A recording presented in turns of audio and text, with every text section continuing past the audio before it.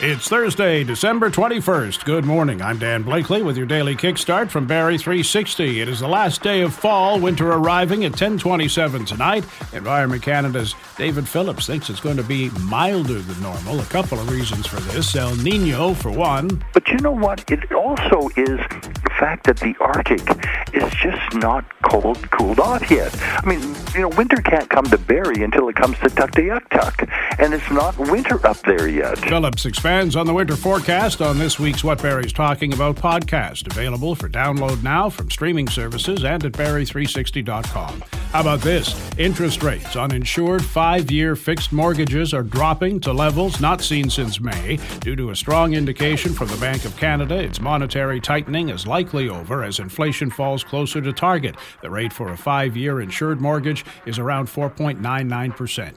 Major recall from Toyota, 100,000 vehicles in Canada over an airbag issue. They may not deploy in a collision. Covers a range of 2020 to 2022 Toyota and Lexus vehicles, including Toyota Avalons, Camrys, Highlanders, RAV4s, Siennas, and Corollas, and Lexus ES250 sedans and RX350 SUVs, among others. Cooking-related fire, the reason for all those Barrie fire trucks late yesterday afternoon outside an apartment building near Blake and Johnson Streets, contained to one unit. No one was hurt.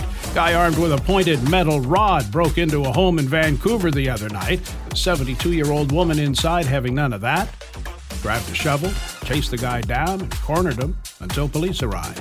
Expecting sunshine today and a temperature steady near -3. That's your kickstart for December 21st. We're back again tomorrow. Until then, remember, the strongest people are the ones who are still kind after the world tore them apart.